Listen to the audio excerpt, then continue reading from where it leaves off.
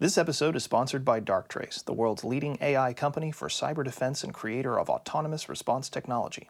From subtle insider threats to machine-speed ransomware, cyber attacks will inflict more than $1 trillion in damages during this year alone, wreaking havoc before security teams have time to investigate. By using artificial intelligence, Darktrace learns while on the job to distinguish friend from foe, and when it senses an attack, the AI fights back against the bad guys within 2 seconds.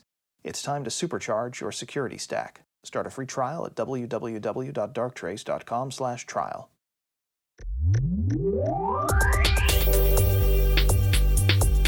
Welcome to our second episode in Ars Technicast podcast miniseries on emerging uses of artificial intelligence. I'm Sean Gallagher, Ars IT editor, and this time we'll be diving into one of the holy grails of information security, catching insider threats. There have been a number of recent high-profile cases where people within organizations used their access to data for self-enrichment or ill intent, and have slipped past the usual policies and tools that are collectively referred to as data loss prevention. Most of the time, employees are long gone before their data theft is noticed, if ever, and preventing data loss almost requires a minority report level of precognition. To get some insight into how AI could play a role in detecting insider threats, Lee Hutchison and I spoke with Kathleen Carley, director of the Center for Computational Analysis of Social and Organizational Systems at Carnegie Mellon University. So now joining us is Kathleen Carley. She is the director for the Center for Computational Analysis of Social and Organizational Systems, or CASOS, at Carnegie Mellon University, and she's also a professor of computer science at the university. Thanks for joining us, Kathleen. You're welcome. It's my pleasure to be here. So can you tell us a little bit about what CASOS does?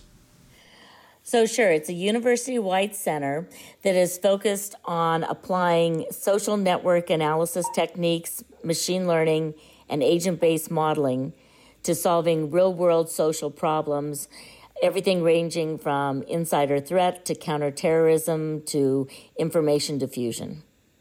Oh, that's really interesting. So can you tell us a bit about the insider threat research you've done?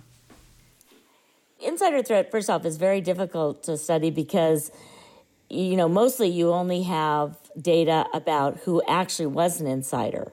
And so we were trying to come up with this machine learning approach to be able to discriminate early on whether someone was even in the process of becoming an insider threat. And what we found was that, in general, the psychological and financial factors, although sometimes there for different people, were not consistently the same across everyone. And that the family issues and the health issues were not consistently the same. The things that were consistently the same were they had to, of course, have access to the information. They had to have the opportunity to access it basically when they were alone. And they also had what we called high social betweenness. And what high social betweenness is it's a network characteristic of people that says you're connecting people who otherwise would not be connected. In their case, it was very, very special what was happening. Imagine, in your own life, you have people who you talk to who include members of your family.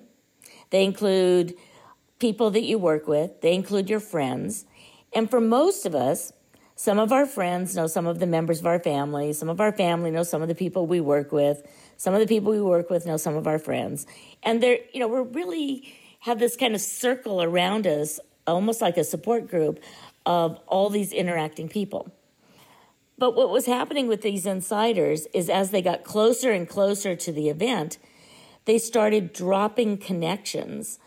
And they did not introduce their family members to people at work or to their friends. They did not have their friends interact with the people at work. So they would maybe be connected to only one member of their family now and, only a couple people at work and only a couple of friends. And those people didn't even know each other. In this way, they were the only person who was connecting these people. And that was critical because it allowed them to operate without any kind of oversight. So what role does using machine learning or artificial intelligence play in being able to detect that? It sounds like that's one of those things where you have to basically plug into factors that are outside of the normal range of data you'd collect on people? Well, yes and no. In this case, we were fortunate because we had data sets that actually had some information on who was, communicating with whom. We had their email. Right. And so we were able to actually run machine learning on that. And we augmented that data with other information on their psychological characteristics, home characteristics, health, etc. And then we basically tried out, simple machine learning models where we thought we knew what the factors were, only to find they just weren't very good. And then we just ran some great big ones to discover all the different kind of variables that together made sense. And from that, we looked at the models that resulted, and we're able to see that it was this, not only this between us, but the change toward it, as well as the opportunity I mentioned. So in terms of the real-world implications of this, did you learn anything that could be applied to monitoring network behavior of people in a workplace that would predict their tendency to be an insider threat? In terms of being able to predict it, I would say that we're still far from a perfect prediction scenario because most of our data is based, like I said, we only know people who really did engage. We don't know people who almost did and then turned away. And we certainly know that a lot of people who don't ever engage might have similar characteristics. And that's one of the things that needs, more basic research from a prediction standpoint. However, while I can't say that if you start looking like this, you are definitely going to engage in insider threat, I can say that if you look like this, chances are you're very unhappy and disgruntled, and that there might be interventions that could actually help you be healthier and happier. Okay, that's interesting. I mean, there's all sorts of applications for making people healthier and happier if you can detect that they're not happy. But also there's some level of minority report here as well, I think. Well, I would not use this to go and say they're definitely going to engage in this kind of an activity. The other thing I would say is that this actually suggested ways of organizing work so to just make it just less likely, right? So remember, the other part of this was they had to have the opportunity and, be alone with the data. So if, in fact, people are never alone with sensitive data, then that is itself a kind of preventive measure. So as you were conducting this research, did you say that you were looking at insider threat behavior that involved sort of the exfiltration of company proprietary data for purposes of industrial espionage, or did you look at that plus also more broader activities, more different insider-y kinds of threats? So we looked at both. We looked at both more industrial espionage as well as national espionage. And we also looked at accidental insider threats. Could you elaborate a little bit? I'm curious about what an accidental insider threat means in this specific context. So in this particular context, what we were looking at is individuals who had access to sensitive information, like sensitive corporate information, and were using a computer system and may have done something like put it in Google Groups or sent it through an email without thinking about the fact that that wasn't a closed system. So they did, like they forgot to turn on, certain passwords or something. Okay, so that's more of a data exposure issue. Exactly, and there's a variety of ways of doing that. We use machine learning to model the human process of response and how humans would learn to behave in those organizations, then put that into a simulation model. So we have lots of little machine learning models of people running around inside an agent-based simulation. And our model basically suggested that, no matter how well you try to train people, these kind of accidental events were always going to happen. They were just not preventable totally. And you mentioned you looked at both industrial and national type scenarios. Is there a behavior model difference between the two types of insider threats? It seems like there's a different culture for security in the industrial space and in the government and military space. So I would assume that they would have different motivations as well in the cases where it was intentional disclosure.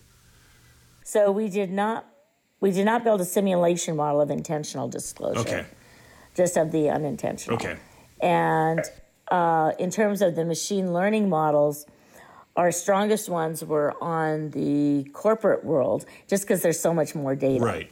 So the other one we basically used for confirmation to see to what extent it kind of fit with the real data. Okay. But there were similar results when you're looking at both industrial espionage and also like espionage, right? Yeah, and we found that individual motivation was so highly varied in both settings that it wasn't in and of itself the predictive factor.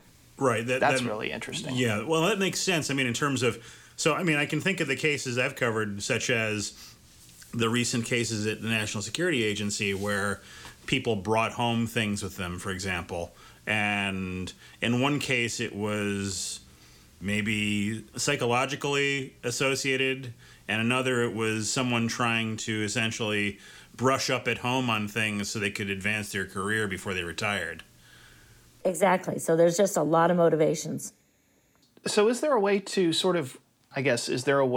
package and commoditize the methodology of insider threat detection that you specifically are working on? Is there a way for, if a company wanted to begin implementing, some sort of, I don't want to use the phrase predictive analytics for insider threats, but I guess I'm going to. If a company were going to do that, do you have recommendations that they could take forward like today?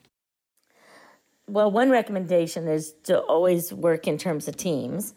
Another one is that if they are going to monitor interaction, then there's a whole set of different measures they can use to easily identify when an individual is dropping interactive ties with others and starting to be too isolated.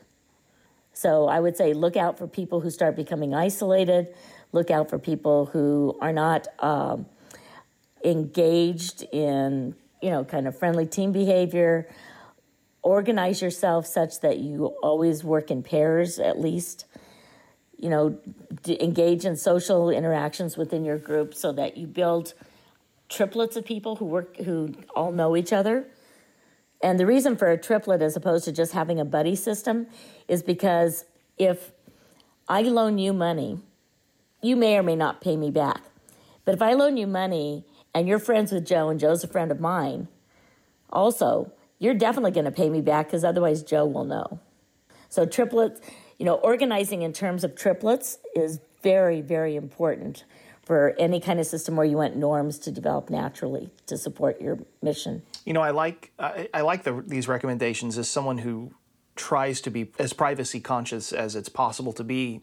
Right. I mean, I was going to add to that obviously there are some workplaces, especially like in national security environments, where you have to surrender a certain level of privacy to work with that environment. But there are obvious boundaries in the corporate world to how much you can, how much is ethical to surveil your employees. No, absolutely. And the other thing is, if we were to go completely that route, we don't know yet how fragile the machine learning tools are for doing this.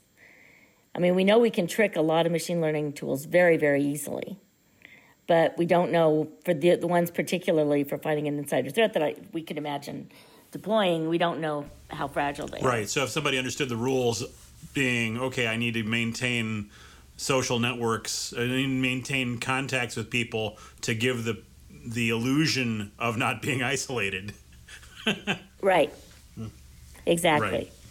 Right. Plus, I mean, again, as you stated, the algorithms that are being used, the machine learning tools may or may not be particularly fragile in ways that are, I guess, unknown. Correct. And I also think that this is an area where kind of a human-machine teaming approach that involves really developing culture is very critical, because the way in which you act as an insider now is so much more associated with the technology you use.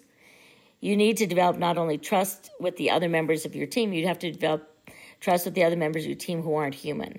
And so I think this is really one of those areas where developing organizational norms and culture are going to be absolutely critical. Is there any particular area you think we're missing here that you would like to put out there as far as what you've seen in your research around these types of behaviors? So I think there's another side that we were seeing in some of the behavior that is growing different, and we definitely need to explore this more, and that is the recruitment angle. So if I know that someone is vulnerable, I can now use various kinds of phishing and technology approaches to actually go and recruit people, right? So I think the other part of this is trying to get smarter about recognizing and stopping these kind of phishing campaigns. What it sounds like you're saying dovetails very, very closely with how a foreign agent might look to recruit, vulnerable employees in the United States who might be willing to give up secrets in exchange for whatever it is they might be looking for. Some foreign agents are after money, some are after a human connection to be listened to. The motivations are legion. But it sounds like we're sort of talking about the same kind of things when it comes to identifying, who might be vulnerable as an insider threat and who might be co-optable. Yes, I think that's right. And so that's why I'm saying that another approach here that you need to do in addition is trying to help people understand when they're starting to be co-opted. Try to help them understand that they might be being recruited. Yeah, and unfortunately, it seems like most of the time that we do things like that, it tends to be punitive in terms of sort of like trying to sting people. I know that some of the things that I've seen recently in this area as far as looking for people who are recruitable tends to be an operation to find people who are potential problems and get rid of them as employees or put them in jail. So I guess the problem there is finding a way to do that in a way that's not a law enforcement or security specific driven type of process and make it more of a corporate culture process. Right, and more of also just part of a general educational awareness process. I think that we want to move toward, security cultures, and I think that in those, a big aspect of it is improved critical thinking, improved training individuals on how do you know that you're under surveillance, how do you know you're under attack, how do you know you're being recruited, how do you know what information to trust, is the other side of watching for someone who is actually says, I don't care, I'm going to do it anyway, kind of thing. So right, because one's detection and the other is prevention. Right. And I think that, you need to have those integrated together as part of your overall plan. Well, and then I was going to follow up the other side of that overall plan then is the after action thing. Like, what after you've identified an insider threat and you've spoken with the person and they've, said that, that was me, I was going to do that or whatever. What then is the appropriate response? Is it a punitive response? Is it a rehabilitative response? I mean, I'm sure it depends on circumstance, but overall, if the result of seeking help when you feel you're vulnerable for recruiting, if the result of that is that you are punished for that, then there's no incentive really to seek help. You're going to head and do the bad thing. Exactly. And moreover, if you feel like you're getting punished, it makes you more vulnerable to other recruiting attempts. Yeah, definitely. So from other groups. So I would say this is more of you should treat it more as an educational thing. So perhaps a way to think about it is to put this in the context of conspiracies. And you might be going like, what? So it turns out that when people start to get engaged and start to look at a particular conspiracy theory and start kind of moving toward it, there's actually a period where they can be helped to understand that that's really not true, that that's really just a conspiracy theory and it's not based on facts and so on. And at that point, you can pull people away. And one of the ways you can pull people away is you help them understand how things get weirder and weirder and show them all the weird things to look for. On the other hand, if they're not pulled away, people who start believing in one conspiracy, you often tend to end up believing in 2, 3, 4, or many different kinds of the conspiracy theories. It's kind of like it escalates or spirals down into an increasingly vulnerable position. And I would say that from an insider threat perspective, similar things could, there's a similar kind of cognitive process that could be going on. Well, it's the power of hidden knowledge. It's the feeling of being on the inside and knowing that you know something that the rest of the world doesn't know. That's I guess the appeal of buying into theories like this, is it places you within the privileged in-group of knowing these things that all of the sheep don't know, or whatever. Right. And so then, and it's like introducing you to one recruiter, then into a different recruiter, and then to a different recruiter. It kind of builds you a network of like-minded people who then mutually reinforce each other and mutually reinforce each other to you. So all of a sudden, you're hearing the same thing over and over again about why you should give all this away. It's like we're dangerously close to slipping into a political discussion here. I was going to say, this sounds very similar to the way that some of the social media information operations work in terms of trying to identify people who are vulnerable to specific types of ideas and then using them to spread disinformation. No, it is basically a very similar process. And as more work becomes telework, more work is online, there's not going to be this strong line between these. Right. Yeah, no, I mean, we're all, where we work, we're all virtual. I'm in my home office here, Sean's in his, and we communicate a lot through keyboard, and there's the potential, I guess, for that feeling of isolation and social vulnerability to creep in there too. Yes. So now imagine you've got corporate knowledge that could be taken away. And so you start getting recruited by one individual, and then they introduce you to several others. And really, it's just a bot. You just have no way of knowing. And you have no way of knowing that all of those different others are all connected to each other. What I would say is create situations where you can encourage the more positive building of connections things. So, encourage more days where you have, group meetings where you bring members of your family, or where you bring in friends with you to work, or encourage more, group level socialization or things like that. I guess the other thing I wanted to ask was whether you saw any risk of the same sort of patterns that you picked up in simulation and machine learning being used by an adversary through a machine learning driven system to identify candidates for recruitment. I think that if the adversary had the data, yes, they could employ machine learning to identify those who were at risk for recruitment, yes. I would say that it's not the exact same algorithms, but it would be related, because the things that we found were both, the opportunity and thing, and it said that the different motivations were different. What they need to be able to find is that there is a motivation, as well as the network factor, as well as the opportunity. Right. So that's why it's a slightly different algorithm. Well, let's hope we don't see anything like that.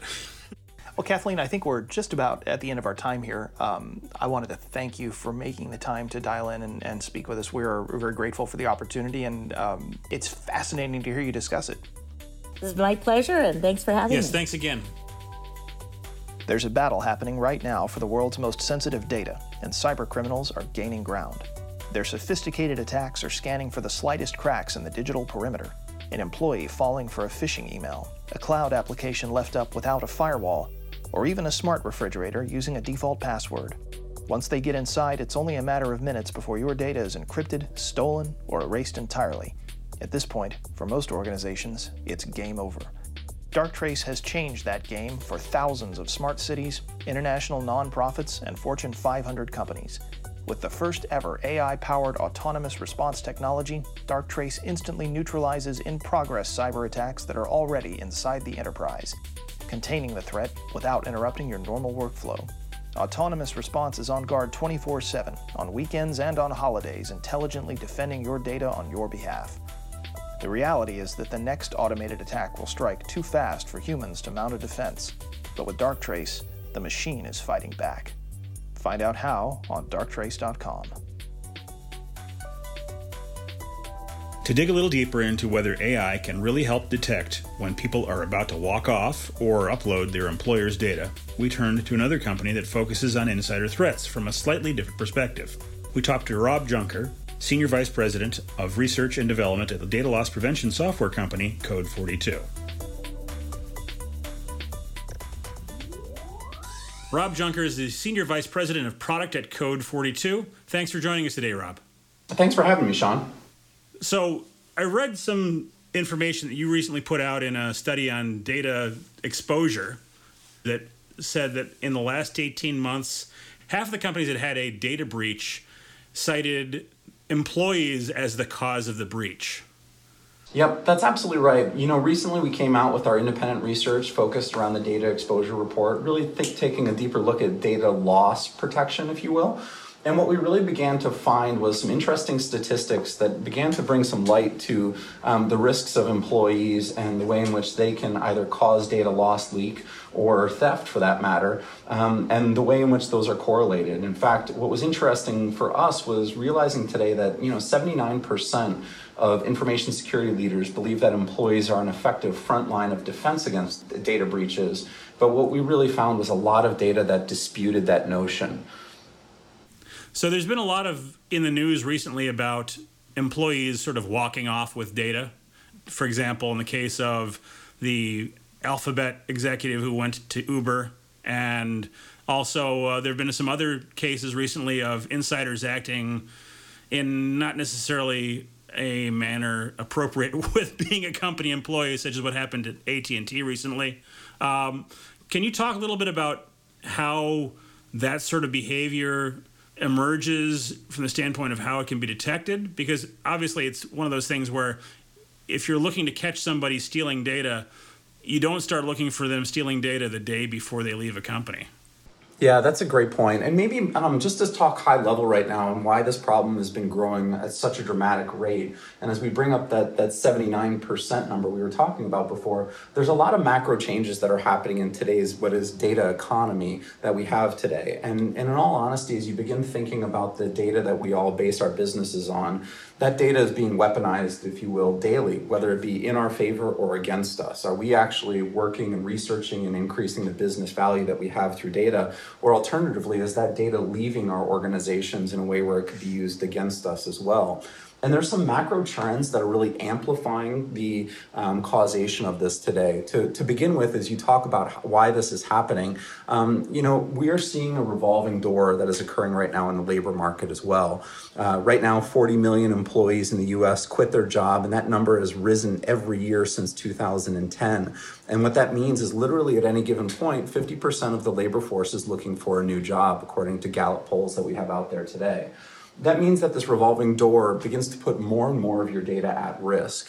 And at the same time, too, what we've found is that employees today, while we give them mechanisms by which they are encouraged to use tools for their job, employees will continue to make choices that actually put that data at risk. What we actually found there was, despite that people, are looking at insider threat as well as thinking about how people share information, rather than sticking to kind of company-provided file sharing and collaboration tools, what we're finding is essentially 1 in 3 business decision makers are using social media platforms like Twitter, Facebook, or LinkedIn to actually share information, and 43% of them are using personal email to actually send files and collaborate with their colleagues, which means that this data portability side of it is also beginning to increase, if you will, the need for people to actually be paying attention to those mechanisms. And as you put it out there too, it's important to recognize on the final side of this that the existing processes and the procedures that we have in place today fail to really stop that insider threat. What we actually found again was 69% of information security leaders say that kind of that data loss prevention that they're used to today cannot stop that insider threat from happening. And as you begin wrapping those things up, it begins to quantify how big of a problem that you have. Now, you brought up the departing employees scenario with obviously that revolving door. That's a really big challenge for organizations to solve. And what I loved, Sean, is asking organizations one very simple question, which is, do you have a process today to capture someone's laptop when they leave? Typically, the answer is yes. Do you have a process to capture someone's badge when they leave? And again, more often than not, the answer is yes. But then you ask them the question, simply put, is do you have a way in which to make sure that you collect all of their data when an employee leaves? And the answer there is a lot of ho-hums and people looking at me like a dog would look at an alarm clock in the morning, right? With the right? That's a problem that they don't know how to solve. And I think that's really where things start coming together. And just as you again talk about those departing employees today, what we found in looking at Code 42 data is that departing employees have a tendency to actually take the information they're looking for to their next job before they resign from their current job. And in most processes to capture data today, what ends up happening is that a security team, after hearing about a resignation, will go ahead and start monitoring an employee for that data loss, leak, or theft, when in reality, the event where that data escapes your organization has already happened. It's before they turn in their resignation. So for us, it's important to begin to embrace tools that look at people from how are they interacting with the data that they have and how much data are they putting at risk at any given point. I'd like to ask a clarifying question here. How many of these, when you talk about employees leaving with data, how much of that do you believe is actually malicious, and how much of it do you believe is simply because the employee feels some sense of ownership over whatever that data is, misguided or not? Yeah, fantastic question. I mean, as you asked that, it's in most cases, it's not malicious that they're actually taking the data with them, right? At the end of it, it's malicious from the sense that the company does own that information, and from that sense, it's malicious. But when we talk about the scope of insider threat, there are purposeful insiders that are doing, breaches, if you will, that are very malicious, right? We saw at AT&T in this last year, just as an example, an insider was essentially bribed $1 million to unlock $2 million worth of phones, and essentially hack the company that way. But when you think about departing employees leaving an organization, in today's world, employees feel as though part of what they create is owned by them. And they believe that it's their right to kind of take that information from where they are today to the next role, because it's part of the, if you will, intellectual property that they've assumed as they've built that together. Now, simply put, legally, contractually, that's definitely not true, right? Especially as you begin starting to talk about things which I typically refer to as core intellectual property. Things, for example, like code as an example for engineers, that can be highly valuable to an organization where they might be leaving with some of the most crown jewels, prize jewels, if you will, that they created while at their former employer. The thing that I bring up here, and something I just want to mention, is that as we talk about these mechanisms, and you talk about McAfee, for example, where insiders actually walked out the door with a lot of intellectual property on USB drives, it's not that sophisticated in terms of some of the mechanisms by which data leaves an organization. But the problem is it exists in the wild somewhere where it can be found, where it can be stolen, and there's no controls around that data at that point. So the information that is leaked becomes highly vulnerable just as time goes on and it's unmanaged. But legally, again, I think you have to consider it malicious in all cases, because it was essentially a theft of information that belongs to the previous employer, although in some cases the employee, it's not malicious intent, if you will, from their side of the equation. And that problem gets a lot more difficult when you're dealing with the fact that you've got a lot of people who are mobile employees, or maybe on their own devices, for example, or are contractors who are short-term employees who are doing things with intellectual property that's potentially hazardous to corporate profits in the long term, but also offers other security issues, since you've got to share in a different way with people inside, outside the company. How do you deal with that sort of a threat? Well, and by the way, you just brought up some great points in terms of how people look at employees, right? You brought up things like contractors as an example.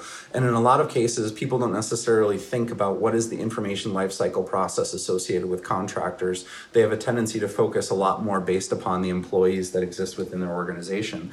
And as you begin talking about some of the approaches by which people do that, one of the most important things that people can do is begin to think about what does an insider threat program look like, whether it be malicious or whether it be accidental, and ensure that they're getting the right level of controls as well as process and culture in place. And I'll tell you, I think that's what really begins to, as you begin thinking about that, is setting up the right culture is the very first step, right? How do you think about your employees? If you have a big work from home culture, if you've got a big contractor culture, right? Make sure that you actually get insight into how those employees are working remotely and what access and what levels do you actually give them access to. But beyond culture, the second thing we always talk about is transparency, right?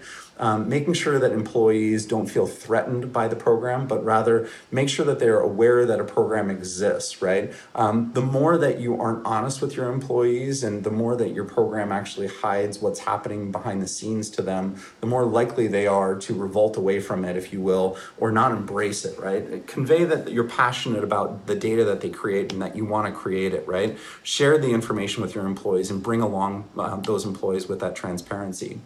The third side of this, as we talk about creating that culture as well as the insider threat program, is really executive support around it. Making sure that you talk about the importance of the data that an organization creates. And then there's fundamentals, right? And I love the conversation we had before about intent versus malicious versus just, it's their right. Fundamentals and the controls that are in place still need to be in place, right? The things like making sure you do the background checks, making sure that training and awareness is there. And it's part of the entire process, not just for employees, but the contractors that you bring around as well. Building policy about acceptable data use and automating the acknowledgement of that policy. So that users are required to see that. And then at the end of this, just like you said as well, is with the number of vectors that organizations are faced with right now for collaboration, and the fact that in a data economy, it's so important we enable our users without putting blocks in their way. And what I mean by that is they have to have the freedom to collaborate and communicate at the speed at which business needs to operate without those walls being put up. But at the same time, you need to be conscious of all of those different vectors by which information can flow and watch them independently as well. When you begin to take all of the aggregate of information, if you will, that data corpus that someone begins to interact with, and you take that corpus of information and begin to analyze it for changes. For example, if all of a sudden, and maybe just as we jump back, if you will, to some of the McAfee as an example, the finance and sales ops teams were the actual culprits in that particular case where information was leaving. And if we see things, for example, where employees are downloading files that they shouldn't have access to, finance people, for example, all of a sudden touching source code, or alternatively, right, like CSVs showing up on salespeople's laptops, which is more indicative of a download that might be happening of contact information. You can begin to not only spot alerts that you need to take action upon, but you can begin to spot trends. And those models that we're looking at today in terms of machine learning and artificial intelligence can begin to see trends around those, what I call macro sources of change, right? Which are, what are those lead indicators that are showing things that are happening in weird ways? But literally the data biometrics that you can create to begin to understand how users are interacting can begin to spot change before the data is taken, or alternatively, as you begin identifying a departing employee, these tools like ours can go back in time and be able to see, did they take data before they actually turned in their resignation, and then take action upon that as well. How do you pick up on behaviors that, say, somebody may have been doing all along that may be not necessarily malicious at the time, but maybe exposing data or maybe trickling data out slowly over time and something they've been doing all along? If you come in and start with a new system to try and catch behavior that deviates. Yeah. So as you begin to go down this path, I think one of the things I want to maybe draw attention to is, it was funny in our report, what we found was that over 3/4, 78% to be exact, of CISOs and 65% of CEOs admitted to clicking on a link that they shouldn't have, showing that no level of employee is actually kind of immune as we begin going down this process. And I bring that up only because In a lot of cases, it starts with the accidental insider, right? And as opposed to it being something that is, to your point, what I would call a trickle behavior, it's an event, right? And in a lot of cases, tools can identify an event of bad behavior. It is an alert that fires. It's a binary thing as opposed to something that a data model needs to be looking at or analyzing over time. As you begin thinking about that landscape, today, it's impossible for you to pay attention to all of that data. And that's where, all of the alerting technologies, all of the capabilities that come around with that analysis come into play in such a positive way. You ask again about machine learning and artificial intelligence. There's no simple way to represent a user's behavior anymore and how data is meant to flow, right? Information is no longer information as we used to think about data flows of the past. And just like I was referring to before, those macro indicators of change begin to enable those models to be incredibly successful in terms of how do they analyze risk and how do they spot risk sooner so that people can take action upon that too. So Sean brought up the cloud, which is obviously incredibly important in this context. And I'd like to ask about another very popular buzzword that's sort of sweeping the IT nation at this point. From an insider threat perspective, is the push out from the data center to the edge an inflammatory thing? I mean, one person's edge computing is another person's shadow IT department. It all depends on how official the push out is. I mean, are there specific controls you'd recommend for countering the threat at the edge as that threat, grows? Yeah, well, to your point, as data begins to move, we're definitely seeing traditional file servers melt away to more collaborative approaches that exist for, file sync and share and other activities along those lines. Here's what I would actually recommend, to be honest with you, is that as you think about, the way in which your employees want to work, more often than not, they want a lot of tools that allow them to collaborate better, to interact more effectively. And what that means is naturally be sure you're embracing the cloud, right? Don't fight it. The organizations that are fighting the cloud are ultimately going to be fighting their users. And, if you've learned one thing about the law of governing dynamics over time is that if more people are trying to break down a wall than defend it, the wall eventually comes down, right? So you need to pay attention to what your users want. And to your point, getting data to the cloud, pushing data to the edge is something that users are asking for. And for what it's worth, we've definitely seen a trend where if you don't embrace it, great, they're going to use their personal drop boxes and do things along those lines to get around it. And then you're infinitely more at risk than you are if you begin to embrace controls around it. How much of an impact do you think GDPR and the recent California legislation will have in terms of how companies have to relook at their policies as far as tracking insider threats go, not just in terms of exfiltration of data, but internal misuse of data as well? I think it's the sweeping legislation that's out there has already caused us to think differently about data privacy.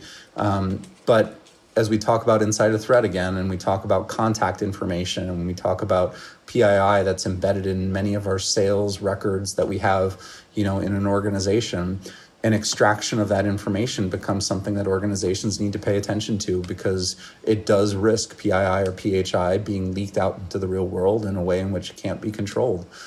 So the responsible organizations, they've already embraced data privacy. Organizations that are looking at data privacy are embracing it as part of data protection. And I think as we begin taking a look at the insider threat, more often than not, that's where the tools and technologies will allow you to be able to pay better attention to data privacy through that data protection lens. Yeah, just sort of a wrap-up question. Looking forward, what do you see right now as an emerging area where companies need to focus attention on the potential vulnerability of their data? And to bring it back to AI once again, how does AI play a role in fixing that, and as far as you see going forward in the future? As you begin talking about the next generation of technologies, which really is the current generation of technologies around artificial intelligence and things along those lines, those are only going to serve to amplify the signal through the noise, as we begin to watch the way in which users interact as opposed to dictate it. We're giving users freedom, and it's necessary for us to understand how they're utilizing that freedom and ensuring that they're using it in positive ways and not being the accidental insider threat too, right? Where someone is clicking on a bad link or any of those other behaviors. And that's where the deep learning technologies are going to be able to provide us a huge value in that amplification, identifying what users need to be watched, what behaviors need to be curved, or alternatively educate end users around risky behaviors that they could be faced with. All of those come together to solve this insider threat program, and all the technologies that we have are ultimately what's going to enable it. I will tell you this, I wish that there was a switch on the wall where I could flip it and turn off the darkness. But the reality is right now, we're going to be continuing to face a new set of challenges every day. And only through great technology, great education, great culture can organizations make sure that they're kept out of the limelight for bad media that's coming out. Rob, I really appreciate your time on this today. Rob Junker is Senior Vice President of Product at Code 42. Thanks again for joining us. Thanks so much for having me. This has been great. To get a sense of how AI-related technologies are being brought to play to stop insider threats now, we spoke with Justin Fear, the Director for Cyber Intelligence and Analysis at Darktrace. Here's what he had to say about detecting insider threats. All right, and now we are joined by Justin Fear, who is Darktrace's Director of Cybersecurity. Thanks for joining us, Justin. Thank you. I want to discuss, since we've been talking about insider threats, some of the particulars around AI and insider threats to sort of tie all of this together. So to start with here, what can AI and machine learning do sort of in general to detect potential insider threat behavior? And I know that's really broad, but we can maybe start there and drill down a little bit. Yeah, and I don't think it's as broad as a lot of the listeners might think. Machine learning, I think, is perfectly suited for insider threat just simply because, anomaly detection, in my opinion, is the best route to detect it. An insider is always going to deviate from their standard pattern of life. They're always going to change what they do, in order to accomplish their mission. And machine learning is just perfectly suited for that. That actually builds off of something that we heard from Kathleen Carley when we spoke to her earlier. She mentioned the same thing, that when insiders begin to engage in potentially troubling behavior, that they withdraw a little bit from normal associations, or they change patterns, and generally it's a withdrawal kind of behavior. Does that mirror what you guys typically see? Yeah, I think that's one of many. I think the other thing to think about is oftentimes insiders have kind of guilty knowledge about how the internal infrastructure works. So they sometimes know how to attempt to evade detection. So even those attempts in evading detection are a deviation from their standard day-to-day work. So I think, in many of the cases that we've seen, it could be something as simple as just browsing a file share that you've never browsed before, all the way up to, trying to send out larger amounts of data than you typically would in your typical job function. Now, this sounds a teeny bit like the Minority Report style pre-crime reporting, which, potentially could squick some people out. So I have to then build on this question by asking, how do you deal with separating the proverbial wheat from the proverbial chaff here? Sure. And that's funny, you hear the term false positive a lot in our industry. I think it's an antiquated term. It typically, in my opinion, refers to the more legacy approach to security, which is rules and signatures, which I think we all understand does not apply to insider threat. There is no rule or signature for an insider threat. Really, in anomaly detection, a good model doesn't generate false positives, it generates positive positives. If it fires, it actually is an anomalous activity on the network. And we see that all the time. Now, was it just somebody, that deviated from their standard pattern because they had to work late one night, or, had to send out a large file? or was it actually malicious? That's the difference, and that's up to the security team to ultimately decide after the model fires. So I think you've sort of answered the second main question I had here in my list, which is that, with the growth of legitimate businesses using more and more cloud sharing, having more and more data flowing potentially off the LAN and out into the internet, and the ability to conceal a great deal of data exfiltration within encrypted web traffic, how do you distinguish legitimate behavior from sort of furtive or malicious behavior? Yeah, so, first and foremost, everything I hope is encrypted in today's day and age. And for Darktrace's sake, we don't really care if it's encrypted. We're a metadata shop. I can still show anomalies without breaking into the payload. I think the important thing that many corporations need to start considering is getting those corporate policies in place. And unfortunately, it still hasn't happened. It's the Wild West. I go into a lot of clients and there is no policy on what's acceptable cloud usage. And business units fire up SaaS applications and various different cloud storage applications without ever notifying security.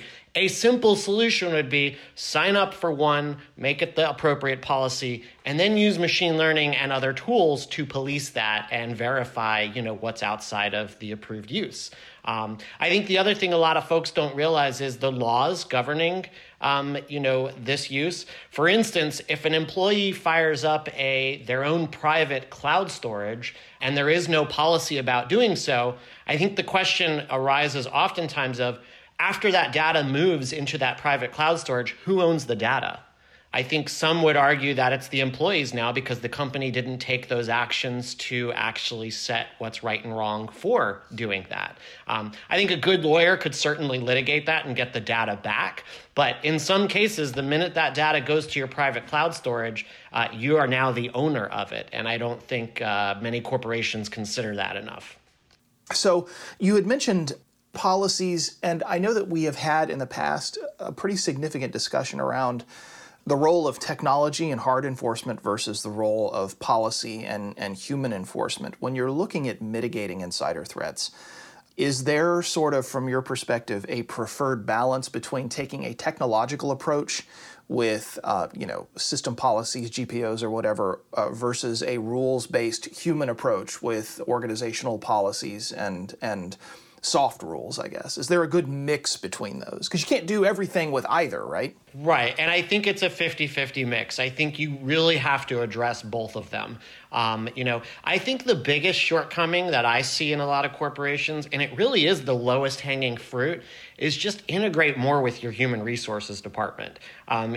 We've all taken, certified ethical hacker, and we know the number one answer to what is an insider threat is disgruntled employee. Well, HR should be able to tell you that. They're supposed to know the employees better than anybody. And I just don't see enough HR departments integrating with the security team in order to identify these people, either before they become a risk or after they've already become a risk.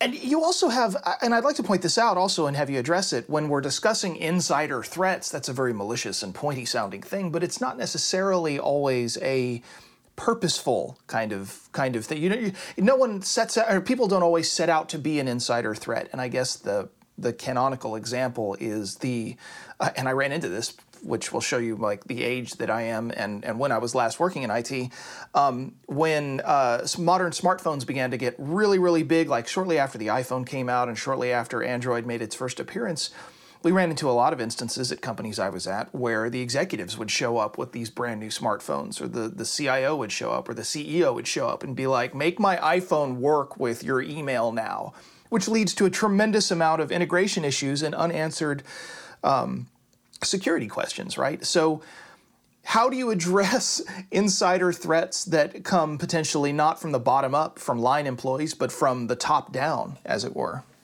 One thing that we've started doing with a lot of our clients that I really enjoy and I find fascinating is building insider threat hunt teams. We've all heard of the, cyber hunt teams, but, an insider threat hunt team is a little bit different. It's like, as you mentioned, it's the technology and the human psychology element as well.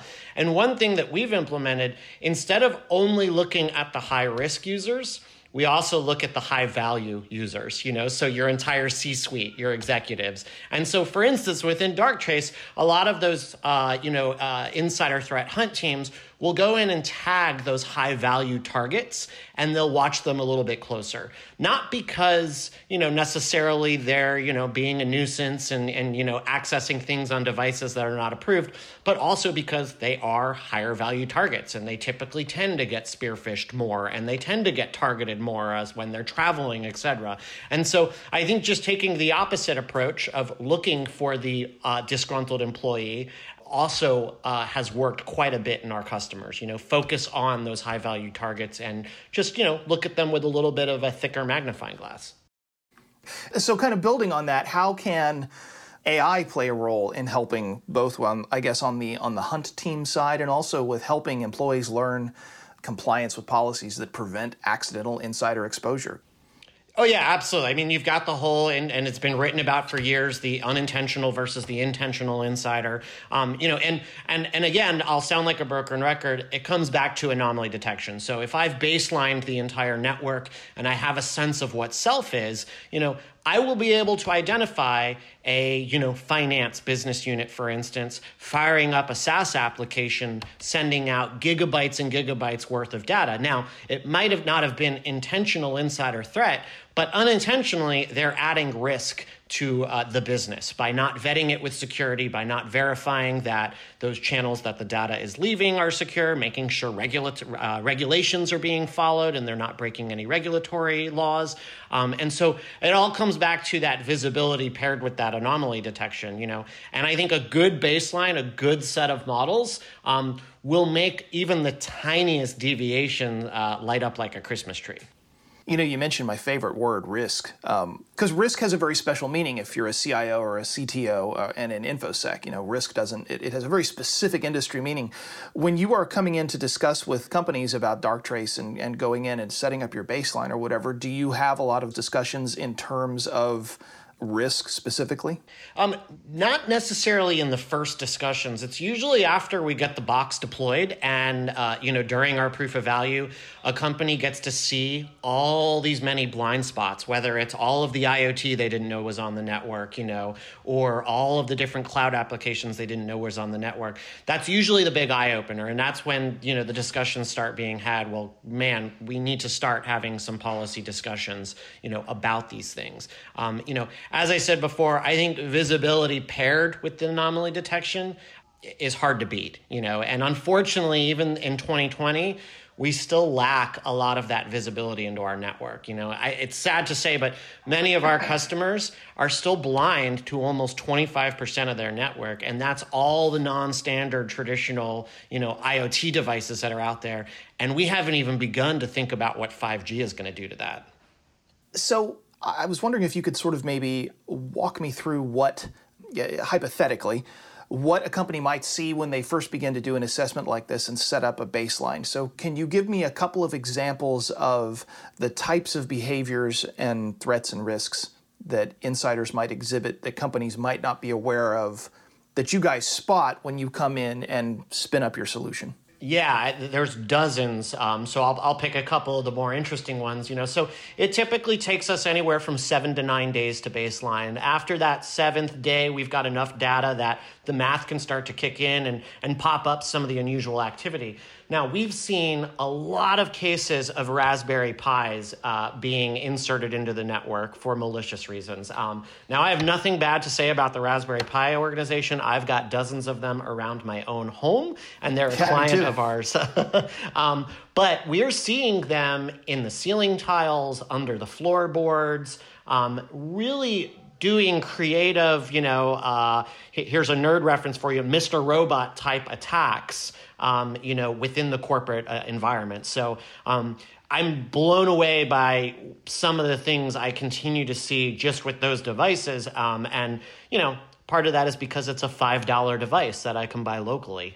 We're also seeing, a lot, as we've already talked about, in this talk, of just cloud exfiltration, but I've seen some more interesting cases where, people have tried to exfil data out through, the Apple Instant Message program by, creating their own account on the other end and sending file attachments. And to most security teams, it doesn't look anything more than encrypted, iChat, communications. But when you start looking at it from a metadata perspective, you start to see an increase in packet size. You start to see a steady pattern of life. And so we were able to detect, pretty quickly that someone was actually sending out files at a pretty steady pace. And then there's the just standard practice. Person goes into HR, gives 2 weeks notice, walks right back to their desk and fires up an EC2 node or a DigitalOcean node and just starts exfiltrating data out of the network. And again, despite the fact that it's 2020, many corporations still lack the ability to spot gigabytes and gigabytes of data leaving the network, just because our networks are so complex today that it's hard to differentiate, that little needle in the haystack. And building on that, and this is sort of a broad question, but do the sort of insider threaty style trends you guys see at the micro level when you go into companies, are you seeing this sort of echoed perhaps at the macro level across industries and across countries? I don't think we've seen that yet. Unfortunately, we're writing up dozens and dozens of insider threat cases per day. I have not yet seen where one industry is more dominant over another industry. The unfortunate case is if you just look back at the last few years of, the publicly documented insider threat cases, it covers everything from the media industry to, leaking, up and coming TV shows, to the financial industry. If you look at the Capital One breach, I think every industry is victim and will fall victim to this. I think it's one of those target of opportunity, sort of events. All right. Well, thank you for taking the time, Justin. This has been Justin Fear, Director of Cyber Intelligence for Darktrace. Thanks a lot, Justin. Thank you. So AI may help in identifying signs of someone acting irregularly, but whether or not it can reach the level of a precog, like in Minority Report, recognizing pre-crime, is open to debate. For now, it still requires humans to get that sort of insight into another human's intents. But next time we'll talk about another area of artificial intelligence research that is growing ever closer to reality: adversarial AI. I hope you'll join us. Once again, this episode was sponsored by Darktrace, the world's leader in AI cyber defense. With more than 3,000 organizations relying on its AI technology around the globe, Darktrace is transforming security from the inside out. Start your 30-day free trial by visiting darktrace.com/trial.